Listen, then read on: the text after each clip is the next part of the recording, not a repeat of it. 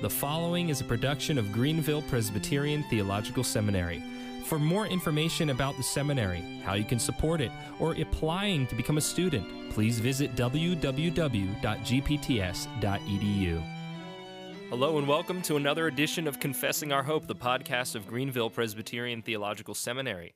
My name is Zach Groff, and I'm your host. I'm also the Director of Advancement and Admissions here at the seminary. So if you're thinking about pursuing advanced theological education, please give me a call. Also, if you're thinking about underwriting other people pursuing advanced theological education, I would be more than happy to talk to you. Today, we are in the midst here at the seminary this week, including today, in our annual Summer Pastors Institute. And this year, we have the pleasure of having Dr. George Scipione and Dr. Kevin Backus with us for the week to teach on pastoral family counseling. And this afternoon, Dr. Backus is leading the class, so I pulled Dr. Scipione out of the classroom to talk to us about his new book. Dr. Scipione, thank you for joining me. Oh, you're welcome. My privilege. Dr. Scipione is a 44-year veteran teaching elder in the Orthodox Presbyterian Church. He has an MDiv from Westminster Theological Seminary, and he has a doctorate in biblical counseling from Whitefield Theological Seminary. Is that right? Just to correct you, to be absolutely correct historically, it's a BD from Philadelphia. It was too cheap to pay the $15 to make it a master's. I didn't want to spend the money, so it's still technically a BD. That's humorous, but it's true. Well, there you go. I stand corrected. He is a BD from Westminster, which is the equivalent of an MDiv, at least at that time. He has been involved with the biblical counseling movement for half a century. He was the director of the Institute for Biblical Counseling and Discipleship in San Diego, California, and for the last decade has directed the Biblical Counseling Institute of the Reformed Presbyterian Theological Seminary in Pittsburgh, Pennsylvania. He and his wife Eileen have been married since 1972. They get 5 children and 2 grandchildren, and I am quick to point out that Dr. Scipione, like me, is from the beautiful city of Philadelphia, or the not-so-beautiful city of Filthydelphia, depending upon who you talk to. We just call it the city of brotherly shove. Yeah, exactly. We grew up, though decades distant, only maybe 4 or 5 miles apart from each other, our 2 neighborhoods. So today we are talking about, it's not really a new book. I said new book before, but it's a second edition of a very helpful book that has been out for a long time. And in the second edition, the title that it's been published under is The Battle for the Biblical Family, published by Crown and Covenant Publications, which is the publishing house of the Reformed Presbyterian Church of North America.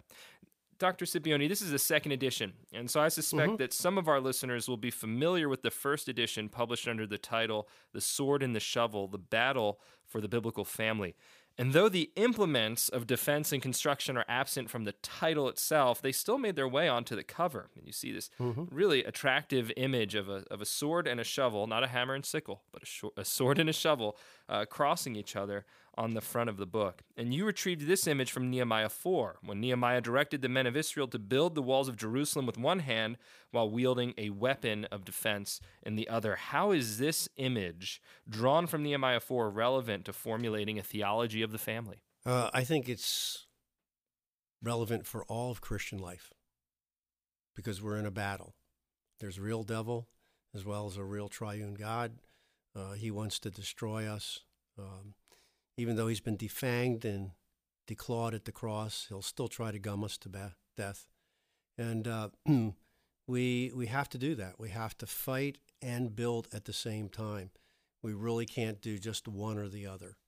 And so that was the original title of the book, was The Biblical Battle for the Family, or The Battle for the Biblical Family. But the other person who was working with me said, I think it'd be a better with this. And I came up with the image of Nehemiah that would capture the real battle. And for many of us, the family is where the real action takes place. There are things that happen in our families that other people are just not going to see outside of pastoral intervention or us revealing it to them. And so it's there that the battle can often rage the fiercest, though in the local church, that battle rages awful fierce as well. What about the family makes this book significant today? What issues does the family as an institution and individual families themselves deal with today that make the formulation of a theology of the family, which you pursue in this book, necessary? I think two things: the development of history in general, and the development of God's redemption, because we're in the new covenant age. Things are clearer. You know, the family, the church, and the state, they're there in the Old Testament, but it's much clearer in the New Testament and Puritan theology that comes out of that, that these are the three major institutions. And I mean, if you want, I could tell you the history of how the book developed to begin with. Someone asked me to write a book on the family because I'd helped them personally.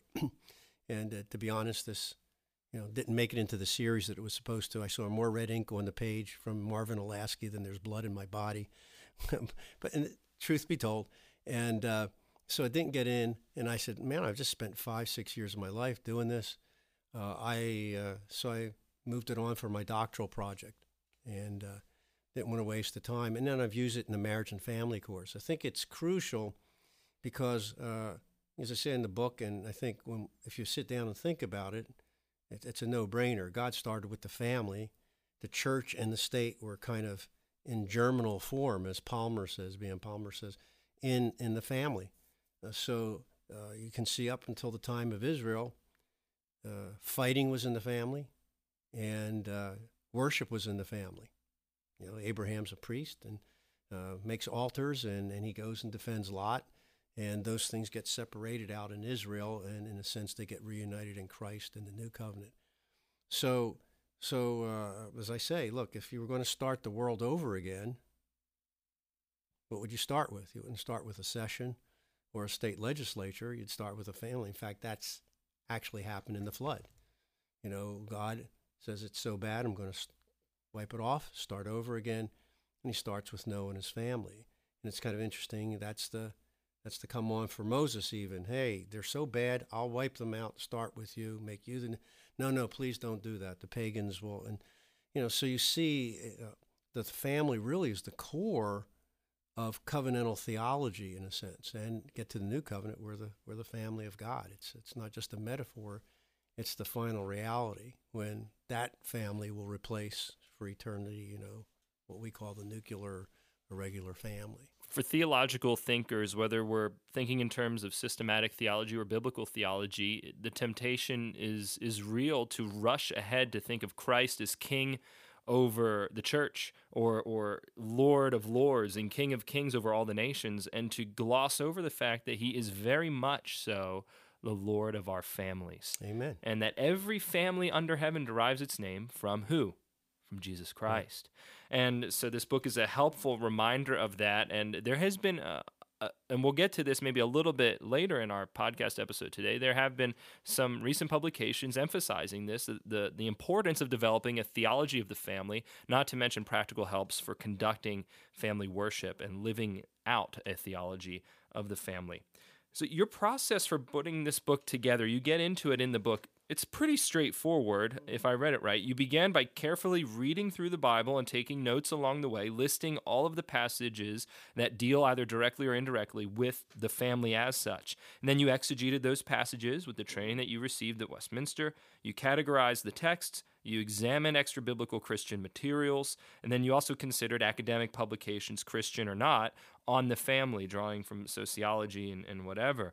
And then you finally developed biblical solutions to the challenges that you were able to specify along the way, including those posed by academic literature that is explicitly anti-family. What did you discover about God's revealed will for our families through the course of the research for and writing of this book?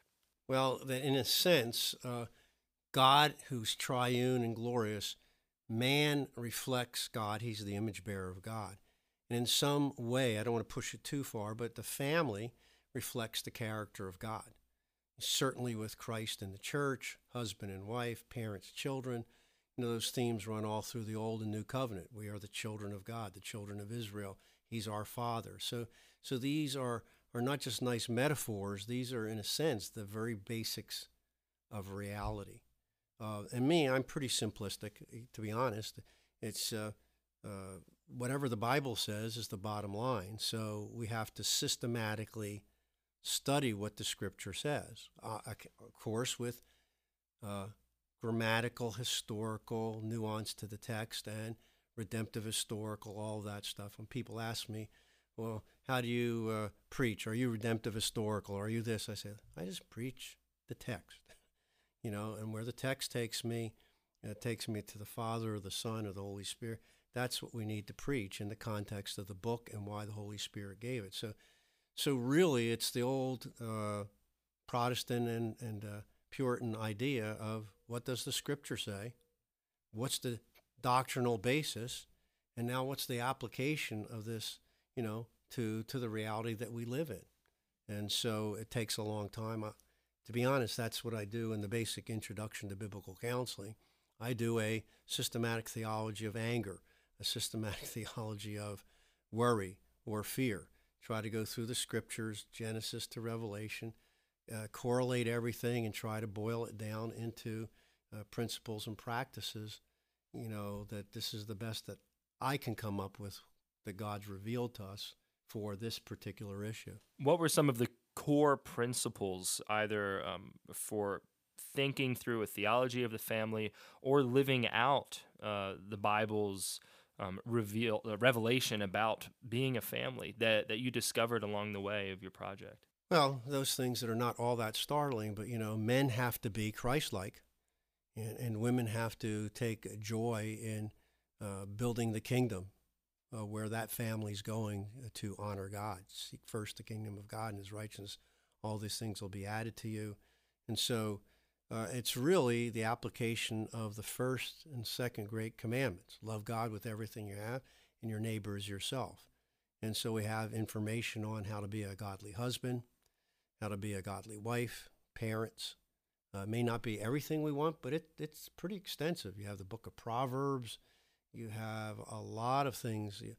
I'm still waiting for someone to do a doctoral project on God's discipline.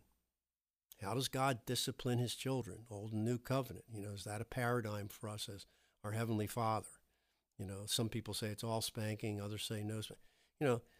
Besides the straight passages that teach us the application of being a parent, what do we learn from biblical theology in terms of God's fatherhood? And so there's rich materials that need to be explored, but there's all sorts of things in terms of how we can be faithful children and respond to be glory to our parents. It's rich again in Proverbs. And then historical fill-in is, well, look, the only faithful son is Jesus, so we better learn how to be a good son or daughter, as an adopted son or daughter, in imitation of our big brother. So there's all those things that can be learned, and I think it's rich for us to consider that. Now, a lot of the stuff may have come out in sermons before, but again, I could not find what I would say is real simply, this is a good theology of the family. As I often say today, it's another doctoral project. I don't think there's a good counseling anthropology. Who's man? What's wrong? We all know he's the image of God, but what does that mean? There's a lot of disagreements, but what is image bearer of God, and how does that impact our counseling?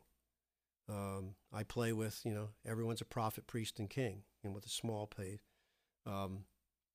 What does that impact? How does it that we're worshipers, that we're workers, that we're witnesses? How these work out? That's a framework. Now, all the stuff in the biblical counseling movement, vis-a-vis secular counseling or Christian counseling, and even the little Nicene disagreements, within biblical counseling, nobody sat down and written a text saying, this is who man is, this is what's wrong, this is how we fix it. So here's your... So for me, systematic theology really can never be replaced by anything else. In fact, to me, it sounds terrible, but even though it's not my degree, systematic theology is the apex. So your grammar, your studies, your redemptive historical analysis of the text, etc., it all builds to, thus saith the Lord, and this is what I need to do as a result. So that's my methodology. And so we see that reflected in the book, where you're taking the biblical material and you're distilling it into those doctrinal truths, which then can be applied responsibly and according to the example that you receive that we receive in the Bible as well, and you get into that in the book. Now, in chapters 9 and 10 specifically, you compare Western and non-Western ideals or conceptions or traditions of the family.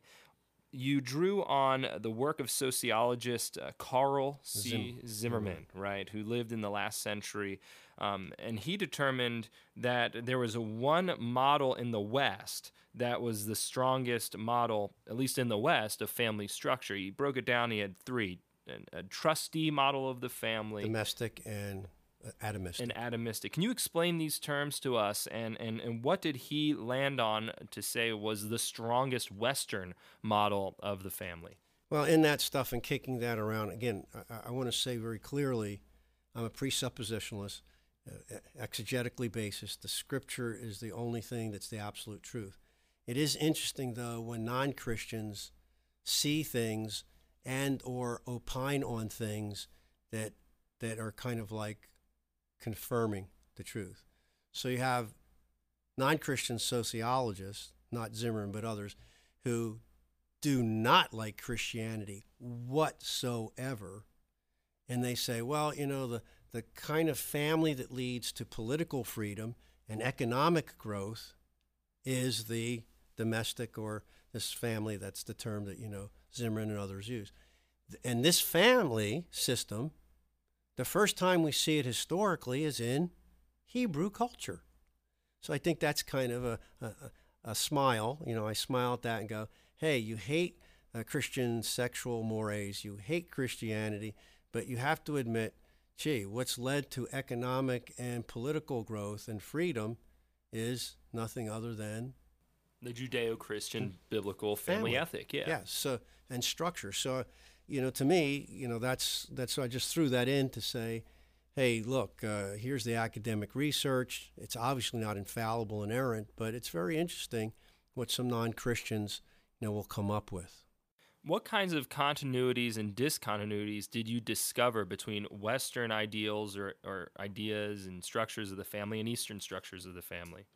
Well, the Eastern, you know, leans more toward Confucianism and other Eastern ideas, and that's where the trustee family, Zimmerman and others, that's where literally the husband, wife, and children really exist as trustees for the culture. So if you know anything about Chinese, you know, the number one son has to make offerings to the dead ancestors. I tease and say, if you're Chinese, you're responsible for the whole Chinese race. You know, the whole ball of wax depends on you. You don't exist for yourself or for God or anything else. You exist for the culture. So that's the Eastern view, and it falls very much into the trustee. You know, you can see in the term trustee. I keep this heritage for the sake of others. Now, that's a faint reflection of we do have responsibilities to other people and to God, but it's certainly much removed. Western culture up till now, and I mean right now, 2018, with the Supreme Court decision on gay marriage, etc., what you now have is Western culture moving toward the destruction. And Zimmerman pointed out, when you get down to the atomistic, you know, the individual, you have high divorce rates, high abortion, infanticide, and everything falls apart. And of course, from their quasi-conservative but not Christian viewpoint, the culture is ready to fall apart because you can't sustain a culture. Well, just for example, the family importance. We are told by demographers, Europe as we know it will not exist in 50 years because France, Italy, Spain, Portugal, just go through the whole thing. They are not reproducing enough children per couple to keep the population level even.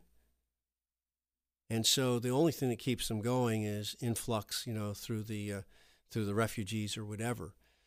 Humanly speaking, as God sends a revival, Europe could fall to Islam, which it didn't do twice.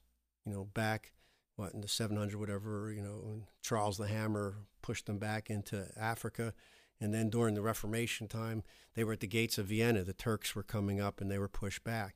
Well, now they just might procreate, you know, Europe out of existence. So even these things are seen by non-Christians, the effects of no family, high abortion, individuality. And so the balance, though, again, just to summarize, is that the Judeo-Christian or the biblical view of the family allows for personal freedom, but also continuity of the culture without crushing either. Zimmerman comes up with a date and others that really it was the Reformation at one point, and earlier before that, the church holding marriage together after the Roman Empire fell apart. So that an honest historical read is that a Christian view of the family and Christianity kept Western culture from being destroyed. And promoted Western civilization and all the hallmarks of it, including Yes. political and economic freedom, the importance of hard work and growth, what Max Weber calls the Protestant work ethic. Right. Again, Max Weber, not a Christian sociologist by any stretch of the imagination. It is interesting to see non-Christians affirming the Bible's principles for family in terms of the what would it be, the consequentialist ethic that they employ. Right. Well, at least the result is good. Right. What is interesting is in the trustee model, it reminds me, it has faint echoes or corollaries to Plato's ideal vision of the Republic, where the biological process of procreation literally exists for the propagation of the state. And the family is explicitly and legislated out of existence, and the whole culture's structured around, families not existing, but men and women procreating and the children being offered to the state immediately. Not saying that's going to happen in the United States of America or even Europe in the foreseeable future or anything like that on a mass scale, but just to highlight that there is some continuity between what is penultimately Western and what you've described it as Eastern or at least Confucian family structures. But yeah, it's an interesting, modern China with its communism was totalitarian, the one-child policy. Now they're loosening up on that for different reasons. It's very ironic, but the consistency for the Chi-Coms is that it's for the state. We don't want you to have kids because it's bad for the state. We got too many people. Oh, oops, we need to have kids. For the state. For the state, yeah. Well, the same thing happened in France in the French Revolution. I put in the book. Historians will point out, and also in Russia. They tried to suppress two things, both the French Revolution and the Bolshevik Revolution, the church and the family. And they learned, they've never come back on the church, but they've learned they need the family because they had gangs roaming the streets in Russia. They couldn't control them, call them wolf packs because there were so many young kids without parents, to oversee them. So just like in the sexual revolution, there's certain things you can't mess with. I mean, reality is you still need a sperm and an egg. And the last time I looked, you can only get a sperm from one kind of person and an egg from the other, whether you're a gay couple or not. The bottom line is them's the realities, and certain things just can't be changed. And so if you destroy the family, as I point out in the book, the family is the minor league, if you want to put it that way, for the elder in the church. And I think it doesn't happen this way, but they that do well in the family and the church, they should become the politicians. They should become the political leaders because they have a proven track record in a small group and a little larger group of fidelity. They're not going to lay hands on women. They're not going to be Me Tooing or anything like that. That's the way it ought to work. And so the family is really important. You can also see practically inner city churches where you don't have a good family structure. It's very hard to get a stable church. God loves single parents. God loves those people who are downtrodden, but you don't have strong families. You don't even have to be covenantal in your theology to see that you don't have strong families. You can't have a strong church. So it's probably not ideal for most of the leaders of the free world, so to speak, to be men and women who don't have children. I saw. Did you see this image of each European leader, a portrait of each one of them, just a headshot, and underneath it said number of children, and it was goose egg, goose egg, goose egg. Was it goose really? egg. I hadn't seen that. Almost all of them. I didn't fact check it, I admit, but I think it's probably accurate because they're busy pursuing degrees. Many of them women. by the time they might even be able to consider having children, they're leading one of the most important countries on the planet, one of the largest economies in the world, and it's just you can't have room for kids in that context. And so you live vicariously through puppet leaders like the royal family or something. So anyway, we can move on from this social commentary, as interesting as it is. We touched on some of the challenges internal and external to the family, and particularly we've been focusing on external challenges, so we don't have to continue down that rabbit trail. And you go into greater depth about both in the book. Now, what strategies are available to us to address these challenges, and particularly the internal ones that our families deal with on a day-to-day basis? What strategies does God's word provide for us? What instruction does God give us to meet these challenges? Well, without sounding oversimplistic or pietistic, the first thing is personal sanctification. If you don't know the love of Christ and grow in the love of Christ, you can't be like a Christ-like husband. If you don't know submission to Christ as a woman, you're not going to be able to submit to a sinful guy, parent-child. So there's that personal, okay.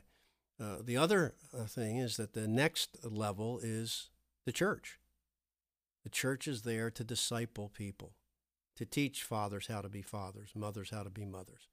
We should have premarital counseling, not because it's required biblically, but it's wise and prudent.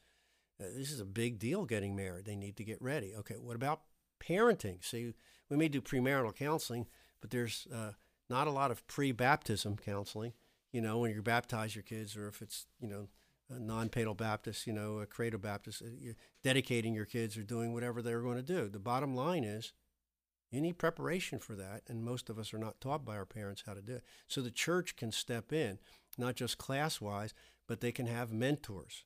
In other words, the scripture says it. Older women should teach the younger women to love their husbands and children. Apparently it doesn't come naturally.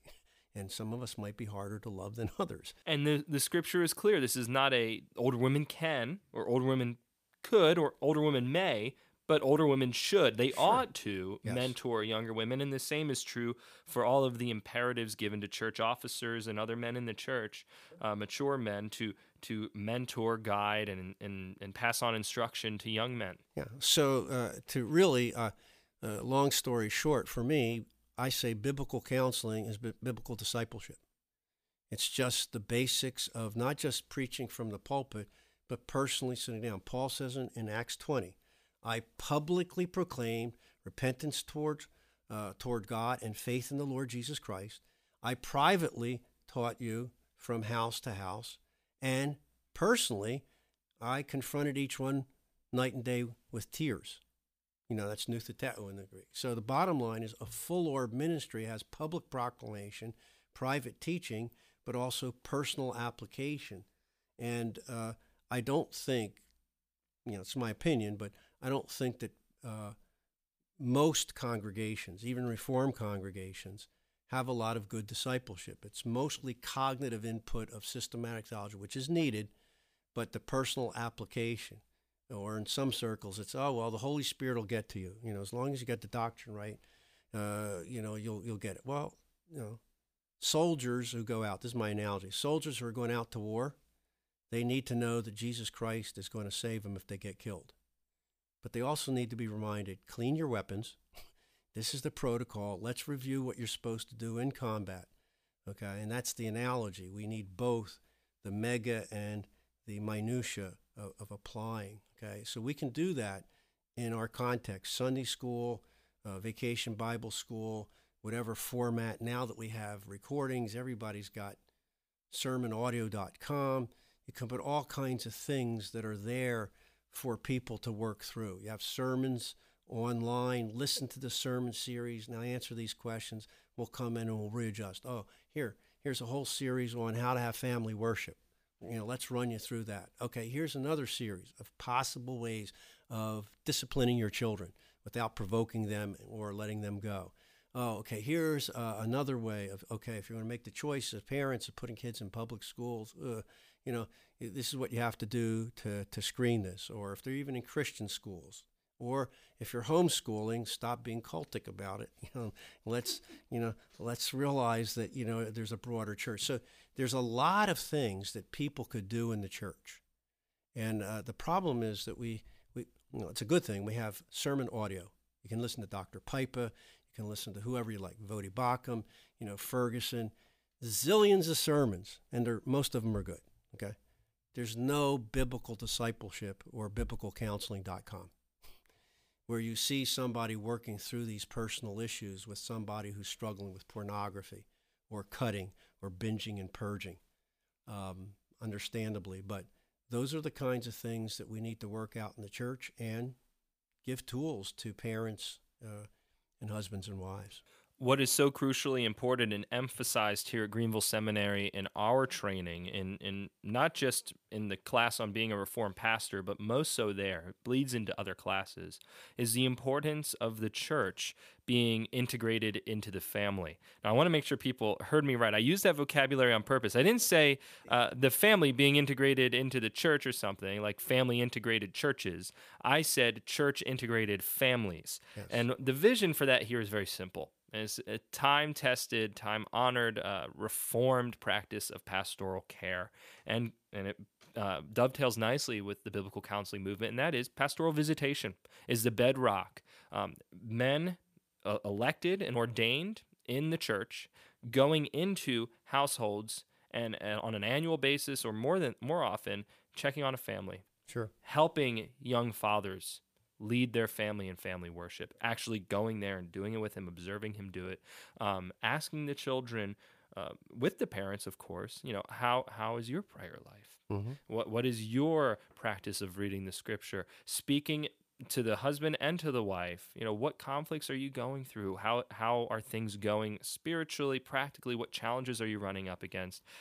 My wife and I have the extreme privilege of being in a church where this is practiced by our elders and our deacons, where we are constantly being checked on, not in a weird big brother kind of way, but in a loving, biblical, normal kind of fashion of just, hey, how are you guys doing? Right. And hey, when can I come by and visit with your family for That's an very hour? good. That's the context. And I always say biblical counseling is just intensive, but it has to fit into that overall.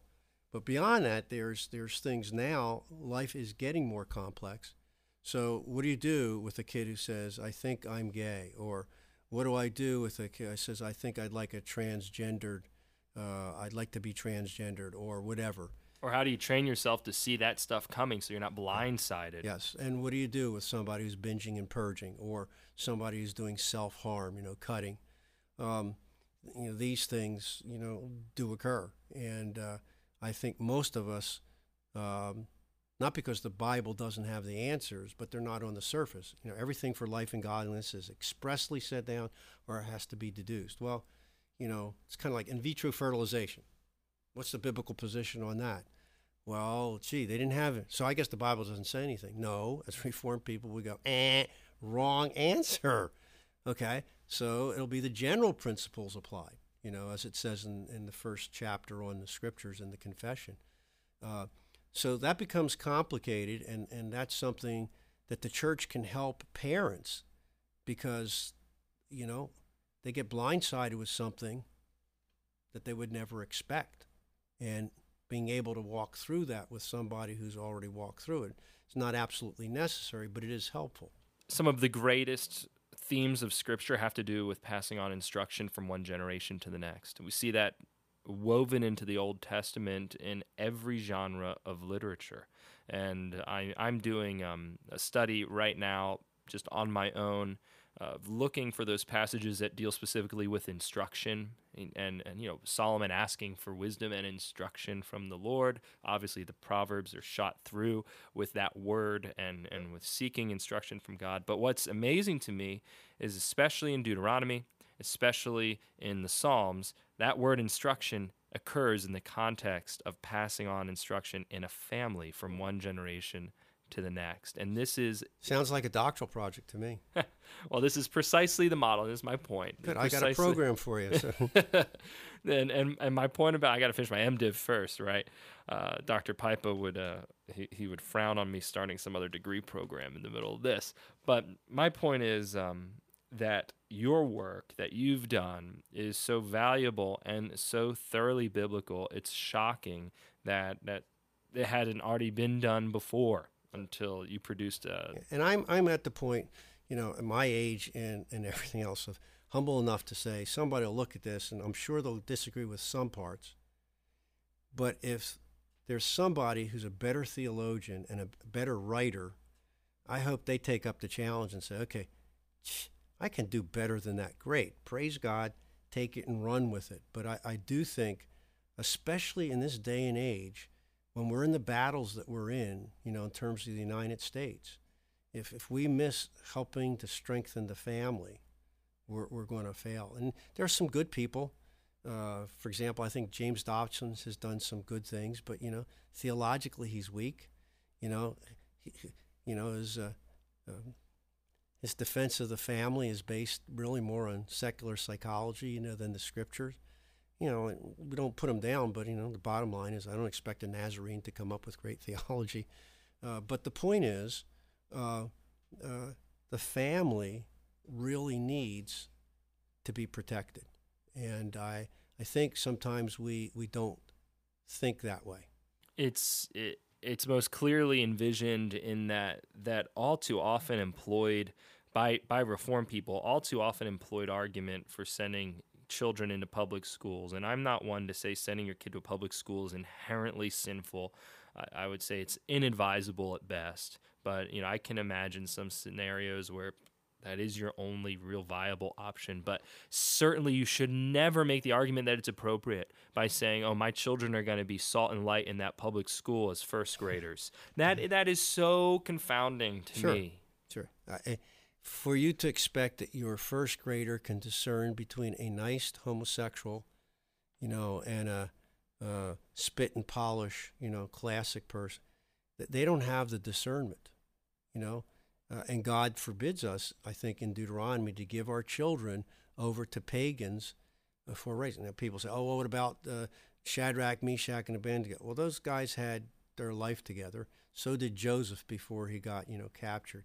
But they didn't have a choice of being sold into slavery or being taken off to Babylon U. I'm pretty sure that they would have said, yeah, no, thank you.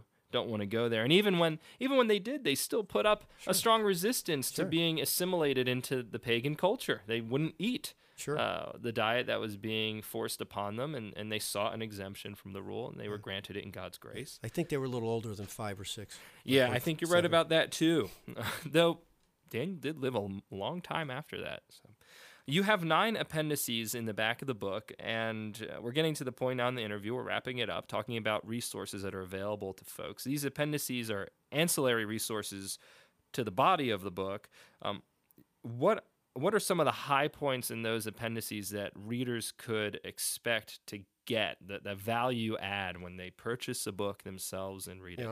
I think it may not be perfect, but just even the first appendix, which is all the verses that apply to the family. It's pretty long. Some are major, some obviously are just mentioning peripherally, but there's a resource there.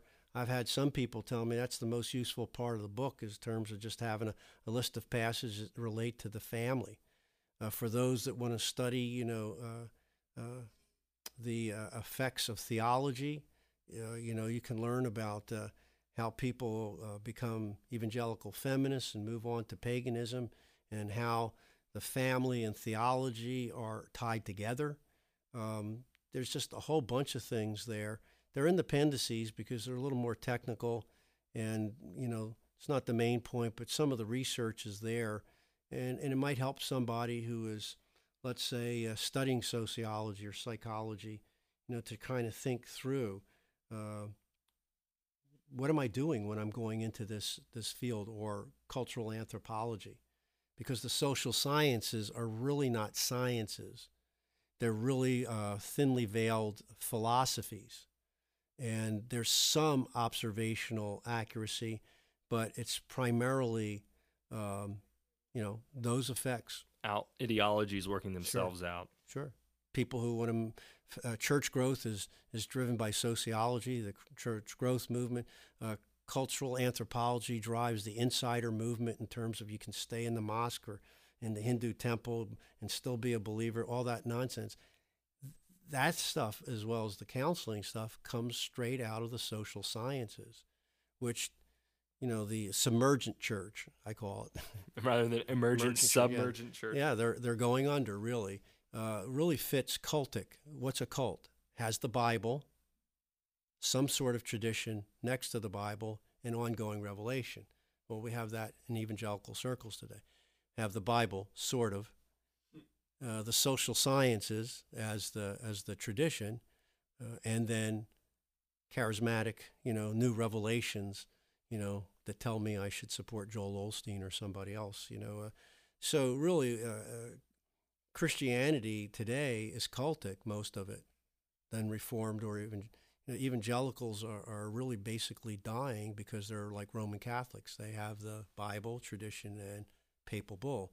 So, or the Mormons. So we're living in an age. In fact, I gave a lecture today on the cult of gay Christianity, where there are people who say, oh, I believe you got to be born again. I believe Jesus is the only way. But, you can be gay and a Christian at the same time.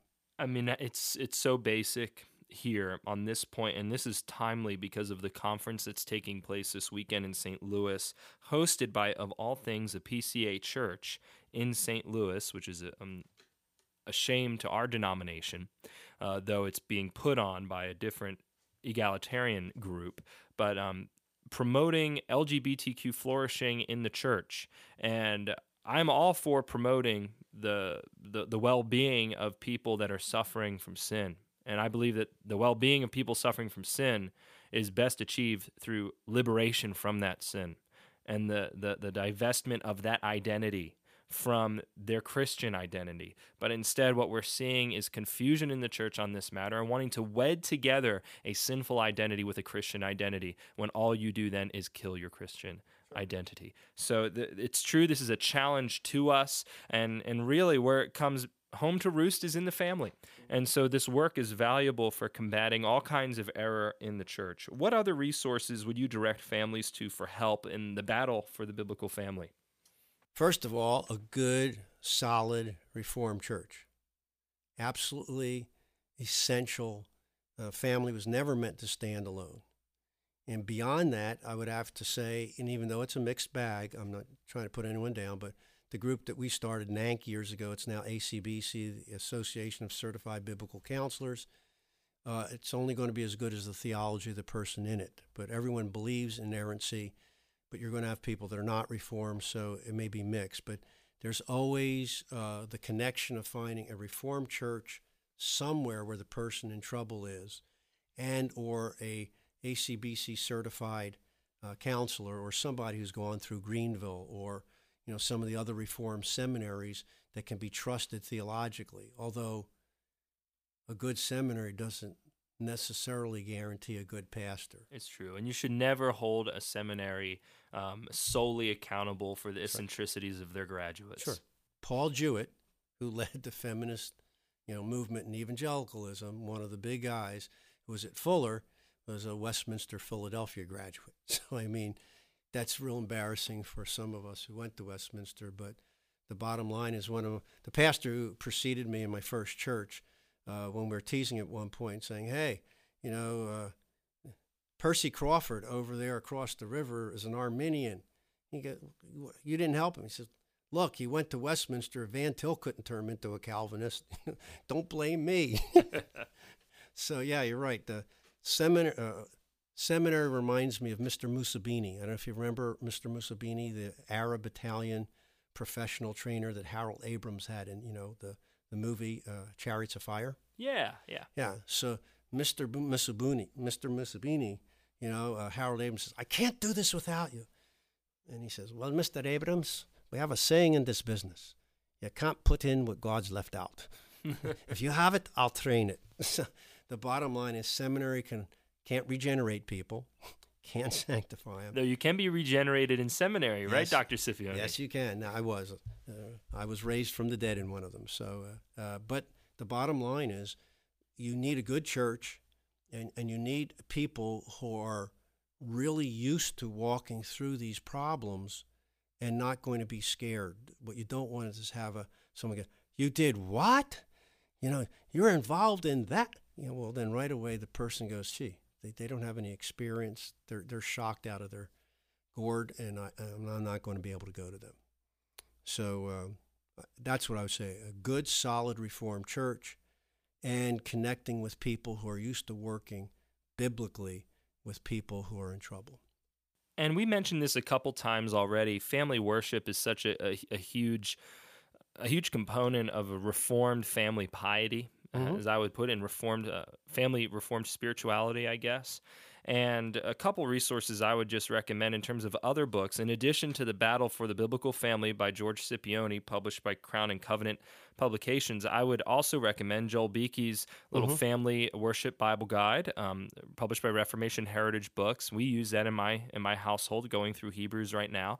Once we're done in Hebrews, we're going to move into Luke, and I'm going to use a new publication by Pastor Jeff Gleason, published by Christian Mentor, and that's a family worship guide through Luke. So I would recommend both of those resources to you, especially if you're looking for something to help you get into family worship and all of that. There are good lectures by Dr. Shaw on family worship. Our whole conference 2 years ago, our spring theology conference, was on the family, and we had sermons and lectures delivered by the likes of Joel Beeke, Joseph Pipa, Ian Hamilton, Kevin Backus, all of them, and more besides, and all of them excellent, dealing with specific issues in terms of the theology of a biblical family, but also practical outworkings of that. I tell people, look, in counseling, if you can read, it's a little archaic, but just pick up Morning and Evening by Spurgeon,